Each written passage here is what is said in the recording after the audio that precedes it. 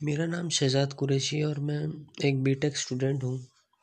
जैसे कि अपन normal student होते हैं, तो मैं जब इंस्टाग्राम यूज़ करता हूँ तो मैंने कई चीज़ें उससे पहले सीखी, जैसे डिजिटल मार्केटिंग है, जैसे कैसे सोशल मीडिया मार्केटिंग अपन कैसे करते हैं, पेड कैंपेन्स उन्हें कैसे रन करना, कैसे बिजनेस को बढ़ाना एंड कैसे अपने वगैरह वगैरह।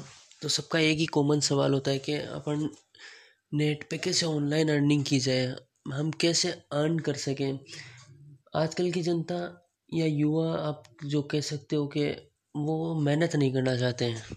They don't want to hustle hard and all in this, but they just want the simple method and easy trick to get the money. And I have to tell you all of that it is not easy like that, right? You have to do hard work and lot you have to learn skills. आपको skills learn करनी पड़ेगी, आप तभी develop कर सकते हैं। वरना हर किसी चीज़ का वो नहीं होता है कि शॉर्टकट होता है। अपन अगर सक्सेस को पाना चाहते हैं तो सक्सेस किस चीज़ को बोल रहे हैं आप अर्निंग को बोल रहे हैं। तो अर्निंग कैसे आएगी? जब आप स्किल्स पे वर्क करोगे, आप किसी एक अच्छी स्किल अपनी बनाओगे जिससे लोग आपको पे करें। वरना लोग आपको पे क्यों करेंगे? आप सोचिए, एक बार ध्यान के देखिए, तो आपको इससे पता चलेगा कि ट्रिक कुछ नहीं होता है यहाँ पर, सिंपल मेथड कुछ भी नहीं है।